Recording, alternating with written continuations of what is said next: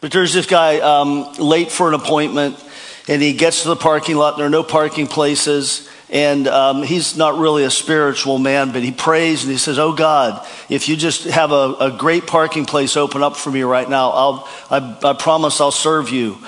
And almost miraculously, a car just backs out and is gone, best spot in the lot. He pulls in the car, and he says, "God, never mind, I found a spot myself." So it's pretty easy for us to look at life that way, isn't it? Yeah, here's a good little Sunday school. I love Sunday school jokes because they're usually about kids. But this teacher was teaching her class about salvation, and that you get into heaven based upon faith in Christ, not on good works or anything like that. And so she's quizzing them after a few weeks of teaching them on this, and she says, "All right, students, so if I sold everything I have and I gave it to people who had needs, would that get me into heaven?" And they say, "No."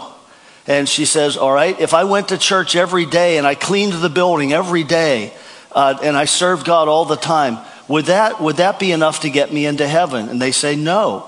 So she goes through 2 or 3 other things like that. And then finally she says, "Well, what do I have to do to get into heaven?"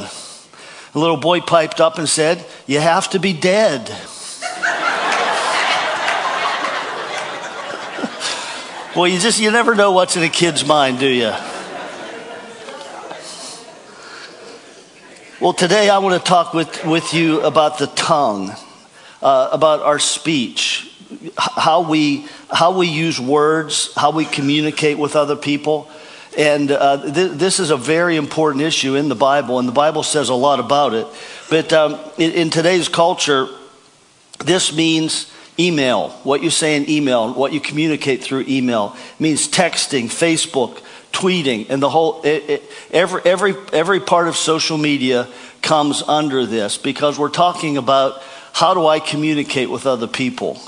And I don't know about you, but I've gone through different seasons in my life. Shortly before I met Lori, the guy that I was living with, who was my best friend, my roommate, and I did a study on the tongue because we both realized we were talking too much and that we were being too cynical and critical. And so we had this little saying that we would quote to each other. Forgive me for saying that. It just slipped out of the abundance of my heart, because there's a verse in the Bible that talks about that. But if you can relate to this at all, the need to communicate effectively and in a way that really honors God, then I have some really good things to share with you today. The Bible does say a lot about the tongue. Proverbs 18:21 says this. It says, "Death and life are in the power of the tongue." Okay, death and life are in the power of the tongue. So it's like you are walking around every day with the ability to give life to people. And on the flip side of that, think of it like this. You walk around every day with a loaded pistol in your hand and your finger on the trigger. Because our words can bring death to other people, death to their hearts, death to their dreams, and really literally even physical death. Have you ever noticed that there will be times when a public figure will be accused of something, whether they're guilty or not, and their health just goes downhill from that point on? You see, words have real power. And that's why Proverbs also talks about restraining the tongue. Proverbs 10:19, it says, "Where there are many words, transgression is unavoidable. But he who restrains his lips is wise." So think about that. The more we talk, we're going to bump into this whole realm of we're going to transgress. We're going to go into saying things that God really doesn't want us to say. Words of death rather than words of life. And so the New Testament also talks about the tongue, and it says that we're to speak truth, but we're to speak truth with love. So it's not enough just to say, yeah, I'm the kind of person, I just tell people what I think. No, that's not biblical. Truth with love. And the Bible in the New Testament also says that our words are to be seasoned with grace. And so the words we speak should have the taste of grace about them. That we're giving mercy and kindness and gentleness to others in the things that we say. And one of the negative commands in the New Testament is this: never engage in abusive speech.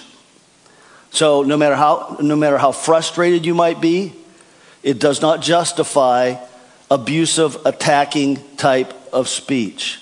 Now, you look at that and you think, well, okay, it sure looks like God is saying to us, control your tongue. However you have to do it, control your tongue. And there's truth in that. If you really take that approach, in fact, you can find lots of sermons, you can find lots of books on controlling the tongue. Some of them will tell you, take a deep breath, calm down.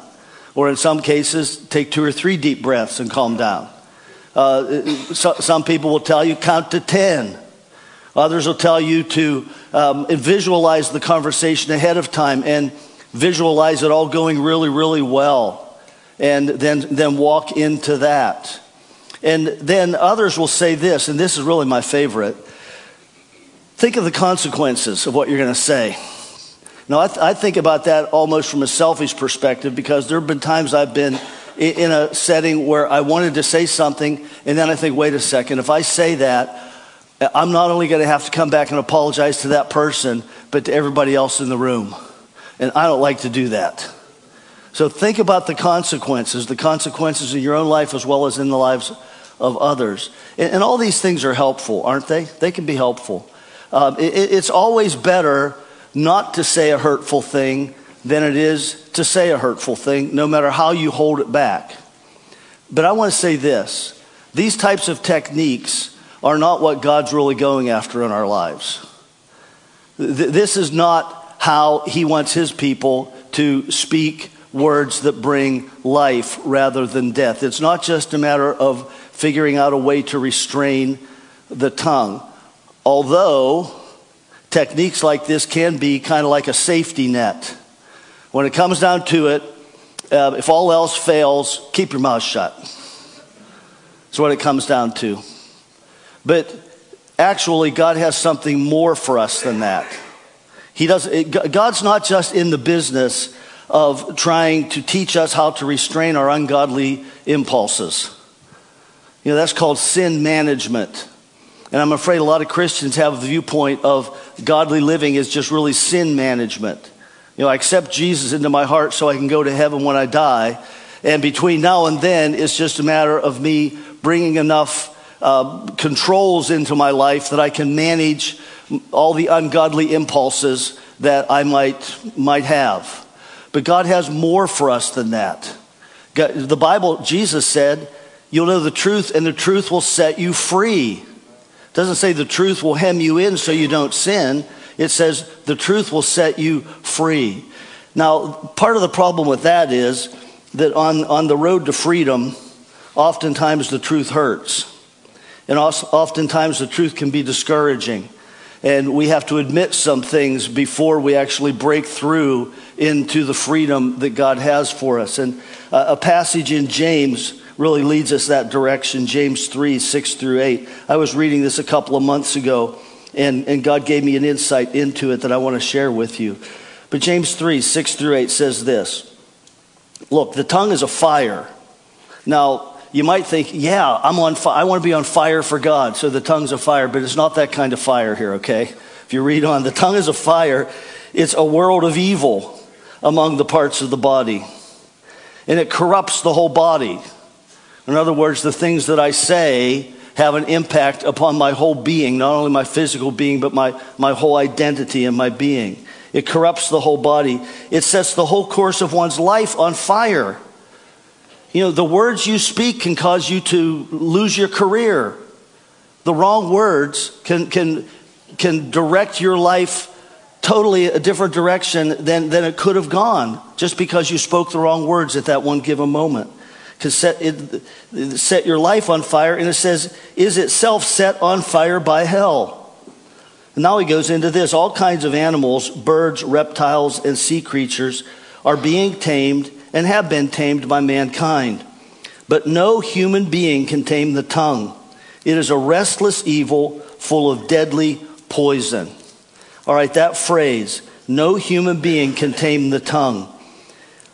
that could lead to hopelessness, couldn't it? I mean, all the exhortations on what the tongue can do and what it should do, and then we read this, but hey, by the way, none of you can do it.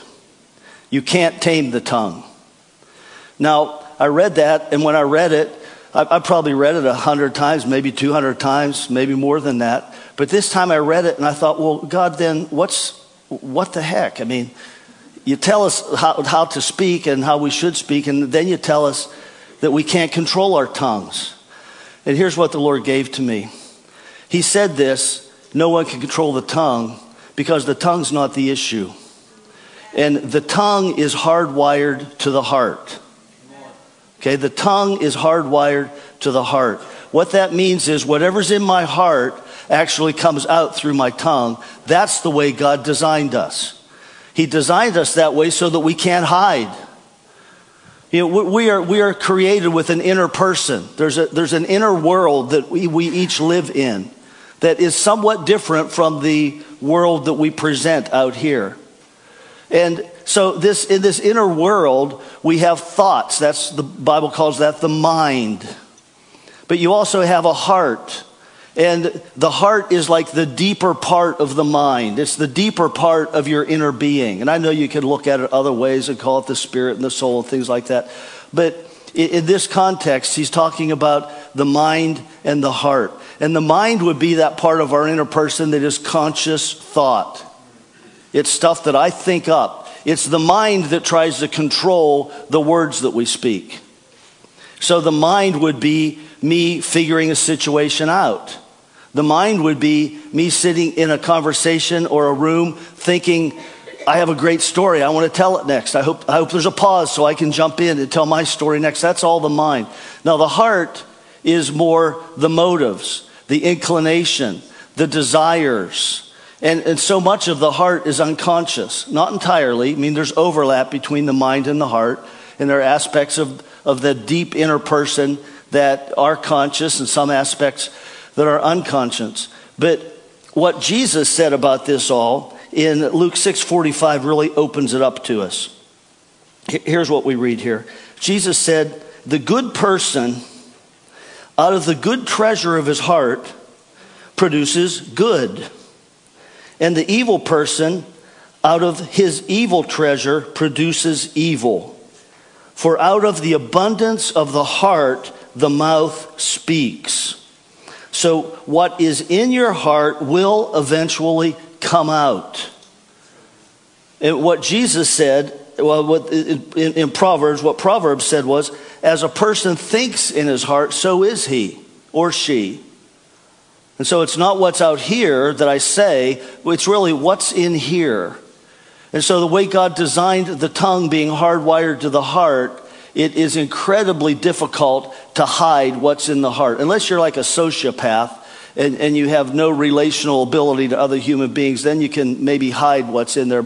But the way God created normal human beings is we ultimately are going to come under some point of stress or pressure, or maybe we're depressed and we just don't care, and what's in the heart comes out. And so Jesus says here that it all has to do with what's in the heart. And you see, the heart, that deeper part of who we are, is where we hold desires and passions, as well as biases that we're not walking around thinking about, but that we have. And judgments that we've made that we're not necessarily conscious of, but we have already judged a person who looks this way most certainly has this type of personality, or has this is true about their life based upon how they look or even how they act. Judgments. It's in the deepest part of the heart where pride exists, and as well as anxieties and heart wounds. And many of them are hidden from us. We don't even see them, but they come out through the tongue. Now, the real solution to the problem is not self-control. And as I said before, better to control yourself and not say that poisonous, hurtful thing than to say it. But that's a safety net. That's just when all else fails, control your tongue. But what Jesus wants us to do is to have new hearts, so that there's something good that's going to bubble up out. And when the heart is right and the mind is lined up with the heart, then we speak words of life.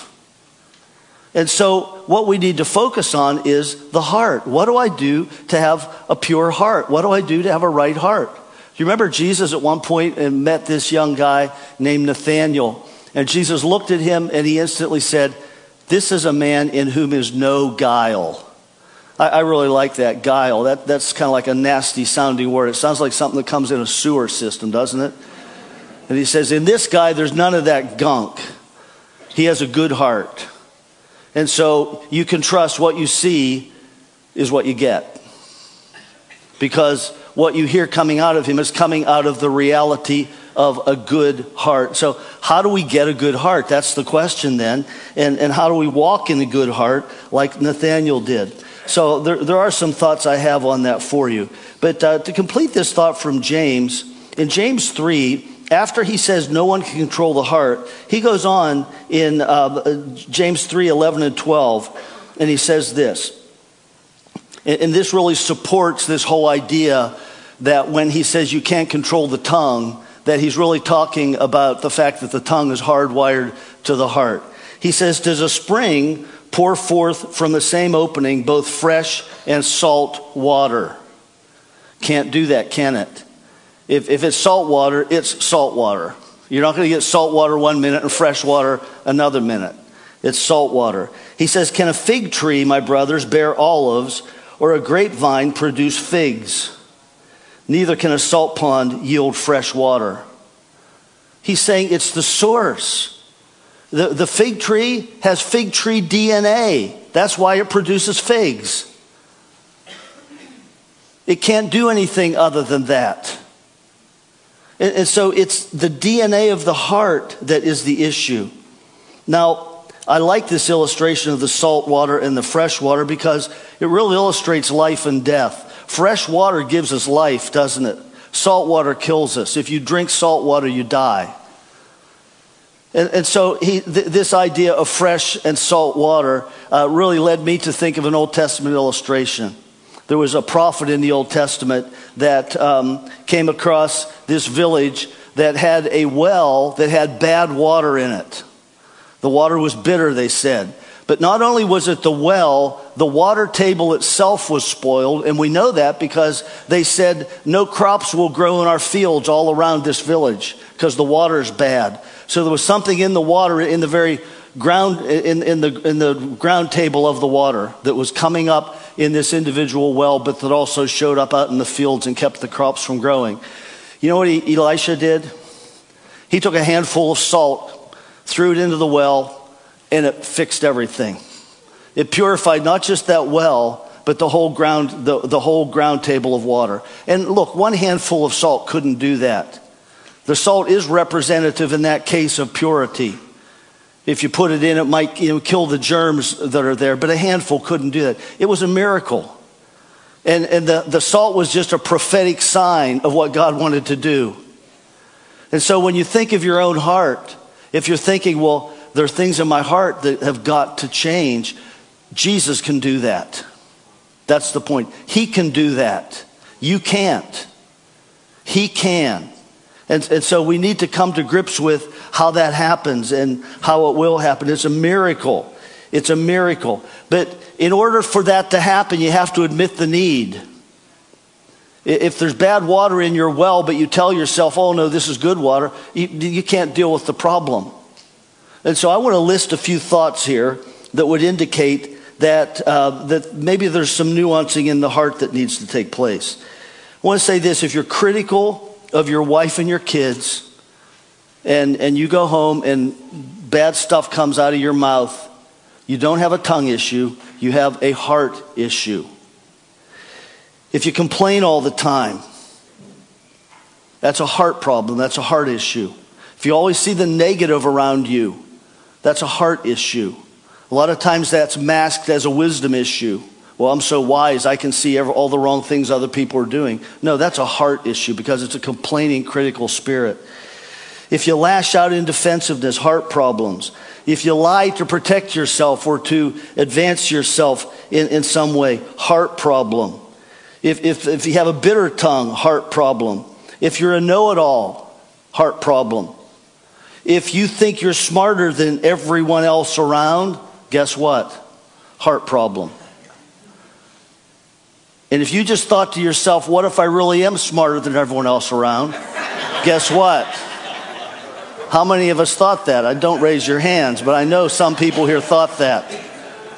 What is that? Let's say it together. It is a heart problem. We've got to get the heart right. You get the heart right, the tongue follows. The tongue's just like it's just like my hand. My hand doesn't do things independent of my mind and my heart directing it and instructing it. And so, what do you do? How do we get a good heart? Well, first of all, you need a new heart. The heart you were born with is defective. That's why little kids learn early to lie.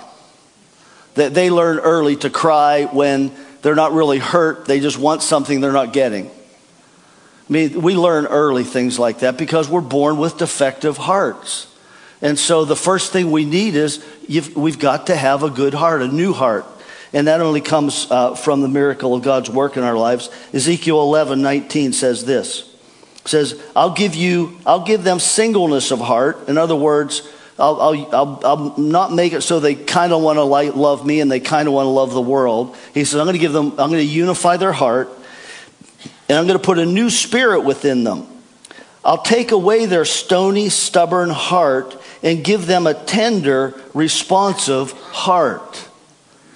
So when this happens, at the moment that a person opens their heart to Jesus Christ, at the very moment that I say, God, my heart's defective, I know that. My heart has led me to do all sorts of things that I shouldn't have done, things that the Bible calls sin. And really, the word sin means to color outside the lines.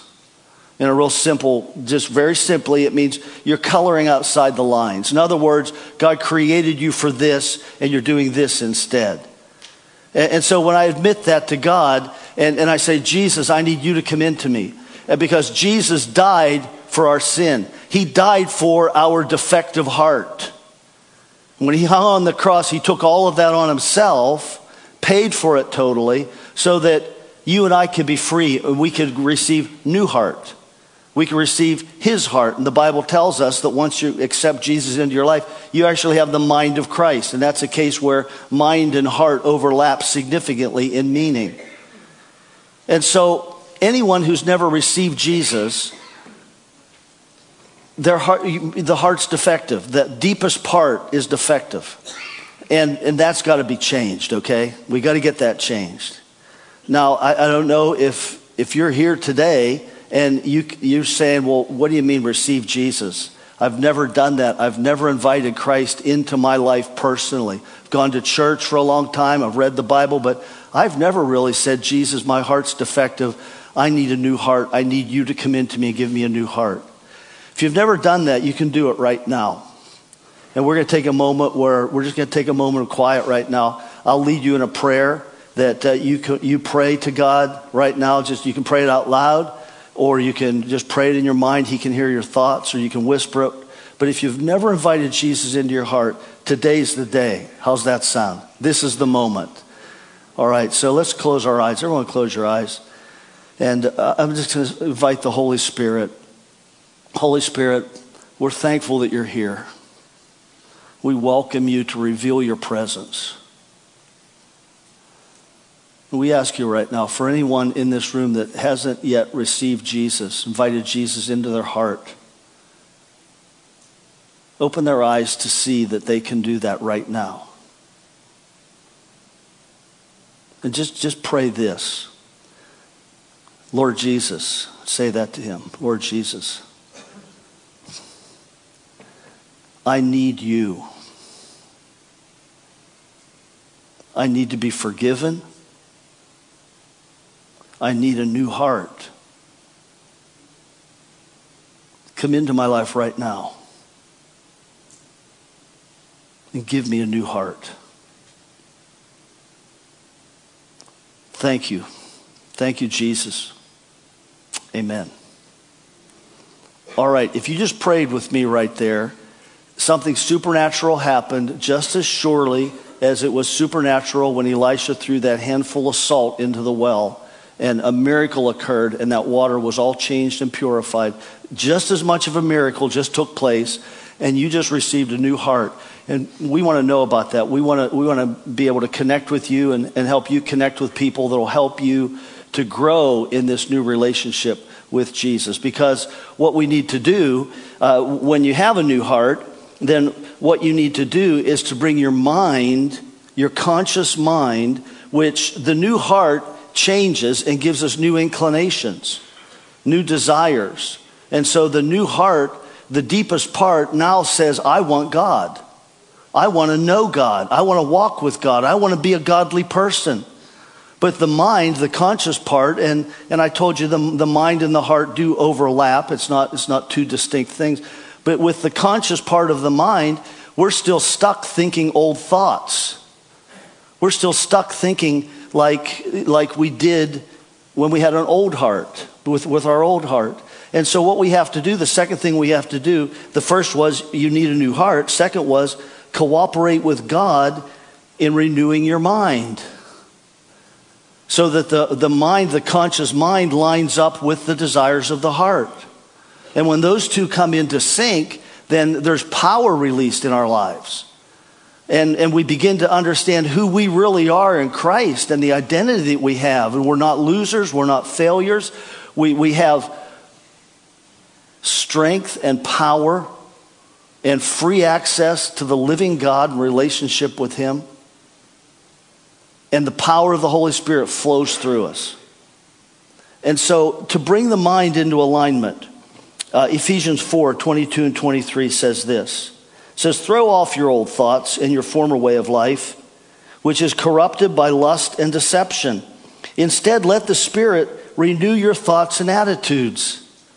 So he's speaking to people here who have a new heart because they've received Jesus. And he's saying, now in your conscious thought mind, throw off those old thought patterns. Recognize that so many of the thought patterns that you have accepted are based upon a wrong heart.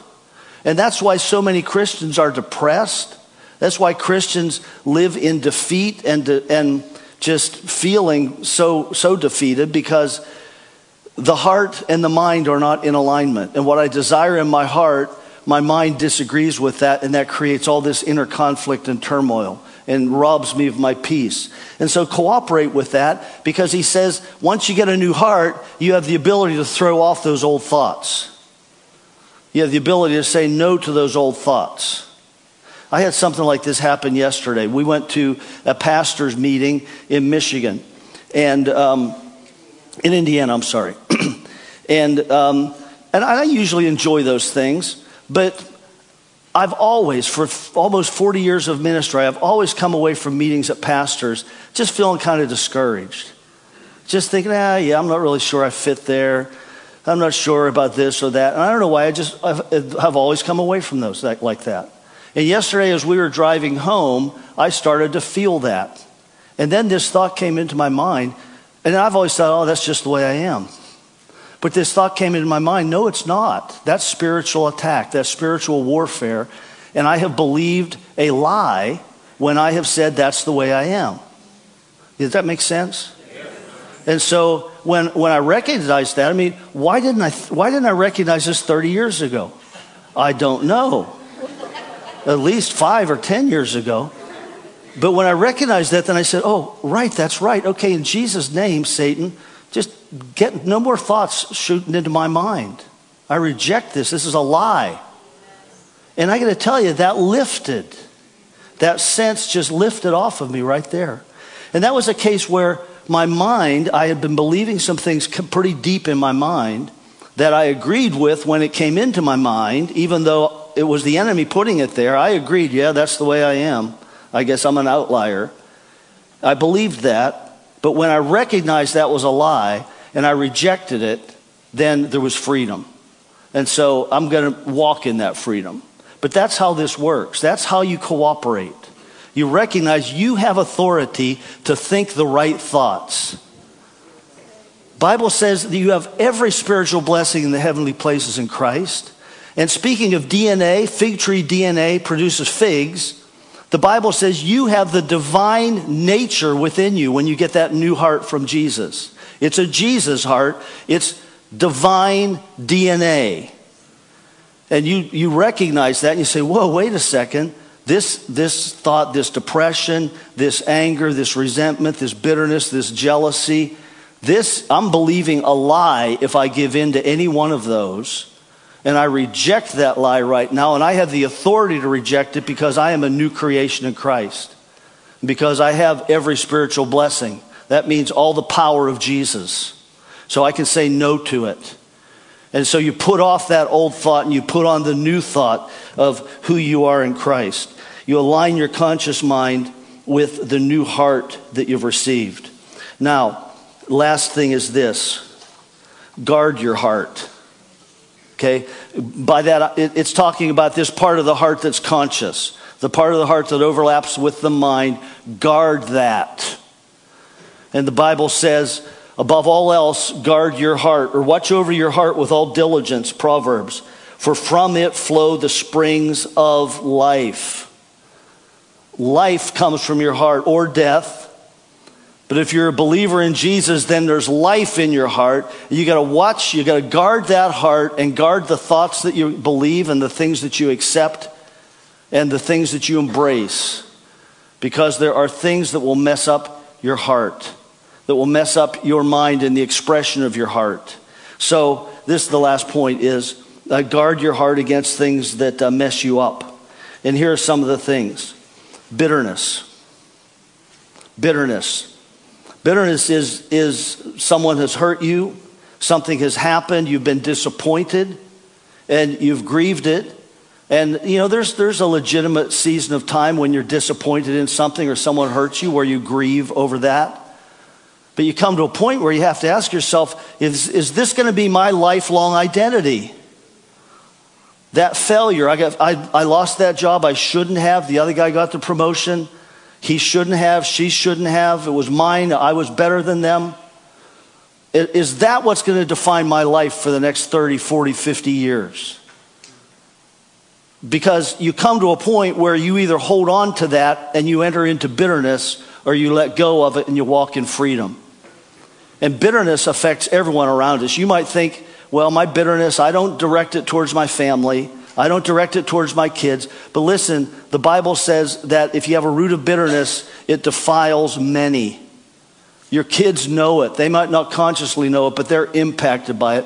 So you've got to give up bitterness. You've just got to let it go. Okay, I was wronged there. Hey, we've all been wronged. None of us have received everything we should have or been treated rightly in every situation. Some worse than others, I know. But you can let it go. You let it go because you're a new creation in Christ and you have the power to let it go. Other things that can envy and jealousy produces discontent. And it's based on this fairness thinking that everything should be fair. Do you know how fair Jesus was? He had 12 apostles. Did he give them all equal attention? He did not. There were 3 of them that were this inner circle. And so he takes these 3 into a room and raises a little girl from the dead, and they're the only ones that get to see it. Not too long after that, Jesus is going up onto the mountain. He's going to see Moses and Elijah, and there's going to be the glory of God displayed. And so you'd say, well, okay, Jesus, which 3 apostles are you going to take now? And Jesus said, Peter, James, and John. Oh, no, you can't do that. You got to be fair. You got to be fair, Jesus. Supreme Court says so. You got to be fair. No, there's this whole idea of fairness that is just not right. The guy that Jesus tells in the parable that hired workers and hired them for $1 a day, and then some guys come up at the very end of the day, the last hour, and he hires them, and then he pays them all $1 a day, and the ones that worked all day complain, saying, hey, it's not right. You're paying them the same you paid us. And the laborer, the worker, the man that hired them just says, hey, we contracted for $1 a day. I contracted with them for $1 for an hour. I can do that. It's my money. I can do that with it. So we need to adjust our thinking of fair, because if we look at everything from that perspective, it's going to create envy and jealousy, which becomes bitterness all too soon. Selfish ambition. The apostles were constantly arguing about who was the greatest. Who's the best? Who's the greatest? And we all have some desires in our hearts to get the credit, to be the one that's acknowledged. And when someone else is acknowledged and we're not, it can little twinge in the heart there. You got to deal with that right away. You got to say, I'm thankful for my brother in Christ who just got that acknowledgement. I'm thankful for my sister in Christ who just received that. I'm thankful that God blessed them, and leave it at that. Arrogance and pride shows up in the need to be right and to have others agree that I'm right. I got to tell you, in being married, we've been married almost 43 years. We don't do this so much anymore. But there was a long time when we'd have an argument and we'd both forget what we were arguing about. But the argument then would degrade into who started the argument. Or more often than not, it would be me wanting her to admit that I was logically right in this. And that's pride. And that messes up our hearts. It's an attitude I take into my mind that kind of seeps down into that part of my mind that has some overlap with my heart. And I want to get that out. So finally, heart wounds. Heart wounds can have a huge impact upon how we look at life. And thankfully, God heals the brokenhearted. That's what the book of Psalms says. So these first four, we repent of those. Heart wounds, unless they've led us into bitterness and resentment, then we have to repent of the bitterness and resentment. Even though we've been legitimately wounded, we still have to repent of the bitterness and resentment. But the wound itself is healed by God. The Holy Spirit can touch our hearts and heal those places where there's just still pain that is still impacting the way we look at life. I'm going to end with this one passage because it's such a beautiful passage. And it talks about the wisdom from above, okay? This is James 3. And from above means heaven. And you have a new heart if you've accepted Jesus. And where'd you get that new heart from? From heaven. From Jesus. It's a Jesus heart. And so it's a heaven heart. And here's what a heaven heart is like. Look at this. He says, but the wisdom from above is first pure. Then pure, no ulterior motives, peaceable. Yeah, I really want to bless you, and I want to understand you, and I want what's best for us. It's gentle. It's open to reason. I like the New American Standard says reasonable, but open to reason is what it means. It's full of mercy and good fruits, impartial and sincere. Unwavering without hypocrisy, I think, is another translation of that. And then it says this, a harvest of righteousness is sown in peace by those who make peace. So if you want to have a harvest of righteousness, this is the type of wisdom that we want to have controlling our hearts and filling our hearts. And the actual truth is, because you have a new heart, that's already there. It's already there. It's not a matter of somehow acquiring it. It's there. What we have to do is get rid of the hindrances so that this can flourish. It's like pulling the weeds out of your garden so the good plants can grow. They're going to grow because they're healthy and it's good soil. But bitterness, jealousy, a selfish ambition, arrogance and pride, and heart wounds, we remove those so that this good fruit can grow in our hearts. And then the tongue's not an issue. I mean, sometimes, because we all get tired and weary, but the tongue then flows out of the heart, and the tongue speaks words that bless others, coming out of a pure heart. I want to pray, and then we're going to receive our offering. Father, we acknowledge before you how important the words we speak are. Even when we're just talking to ourselves or in our cars alone and think nobody can hear us, our words are so important. And we're thankful, God, for the way you've made us, that we can't hide our inner person. It comes out eventually. It comes out. And so we just say to you, Jesus, you've put your heart in us. Show us what areas in our mind need to be healed, belief systems need to be changed, thoughts that need to be repented of. And let us walk in this new sense of wisdom from above, heavenly wisdom which you've already placed in us. And let our tongues and our speech reflect that in Jesus' name. Amen. All right, we're going to receive our offering before we go into worship. So if you're on the furthest left side of your row, please grab that basket and pass it down. As you touch that basket, I just want you to say, thank you, Jesus, for food, clothing, and shelter, and all of your provision in my life. Because we are thankful for God's goodness and his love for us and his provision. Every day, he is good. And we give because it's all his in the first place. We give out of thankfulness. We give as well because we want to see his kingdom advanced in the world. So, Father, thank you that we get to give. I pray blessings on every family and every household represented in this church. In Jesus' name, amen. Thanks, man. At this point, would you all stand with me? I welcome you to come forward or go to the back or sit in your seat wherever you feel comfortable, but we will worship God this morning. And I'm excited. I just feel like coming in this morning as I was driving in, I felt like God is just going to bring refreshing to us. Just as we sit here in his presence, as we worship him with all that we are, I feel like he's just going to refresh us. So God, thank you for who you are. We welcome your presence here, Holy Spirit. And we just we're excited to be here in your presence, God. We worship you.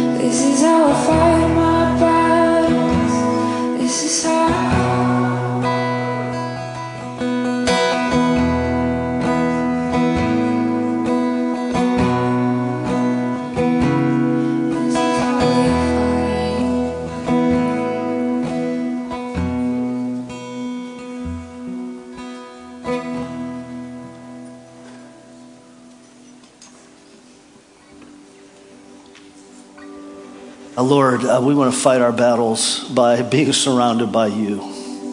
Not with our own strength, not with our own words even, but trusting you, just trusting you, Lord.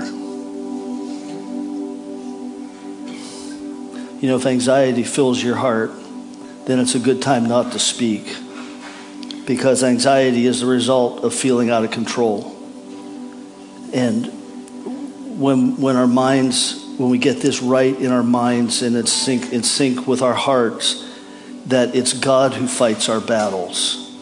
He's the one. We trust him. Then we can speak words of truth without them being words of anger or bitterness or trying to hurt. My sense is that a lot of people here have tender hearts right now. And we want to pray for you. Just pray for God to do everything he wants in your heart, because the Lord loves tender hearts. You know that? He loves tender hearts. He loves to speak into them and deposit really good things there. But I think a big word that I believe God has for us right now is trust him. trust him. And when we trust him, then we can walk in freedom. And particularly if you have a problem with judging others, if there is a sense that you have that you're smarter or wiser than everyone else around you, which we all fall into that. I mean, I have that. But if that's the case, God wants to free you from that. And words spoken over you, like you're stupid, you'll never make anything yourself, you're a loser, why do you even try? It's amazing words that have been spoken to people, especially when they were little kids, and some of those words still linger, and they still hang on, and they're part of that conscious mind, the lower part of the conscious mind that really mess up the desires of the heart to flow. God wants to release you from that too today. So I'm going to pray, and as I do, I want our prayer teams to make their way down, and we want to pray for you today for any of these issues, for healing, physical healing. Whatever needs healed, come on down. Let us pray, okay? We're gonna trust God that he's going to do something dramatic right now, today, this morning, not only in our hearts and our minds, but in our bodies as well. So, Father, we're so thankful that you don't just call us to a godly lifestyle. You put a godly lifestyle in us. You put godly hearts in us through your Son, Jesus. And then you give us power, the power of the Holy Spirit within us, renewing our minds, and you give us authority and power to cooperate with what he wants to do. And so I do pray for a freedom from fear, the fear that causes us to be filled with anxiety and to lash out, freedom from that. And if that's an issue for you right now, just say, I receive that, and it'll be yours. I pray, Father, for freedom to trust you more with every aspect of life and of our lives.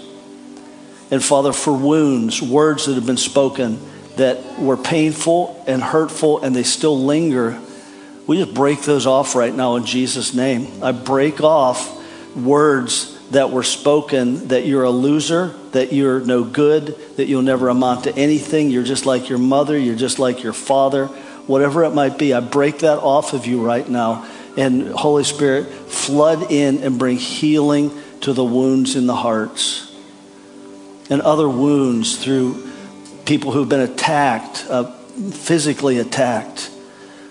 We pray for healing for those wounds as well, Lord. Right now, Holy Spirit, just flood in and bring a new level of healing in those hearts. In Jesus' name, amen.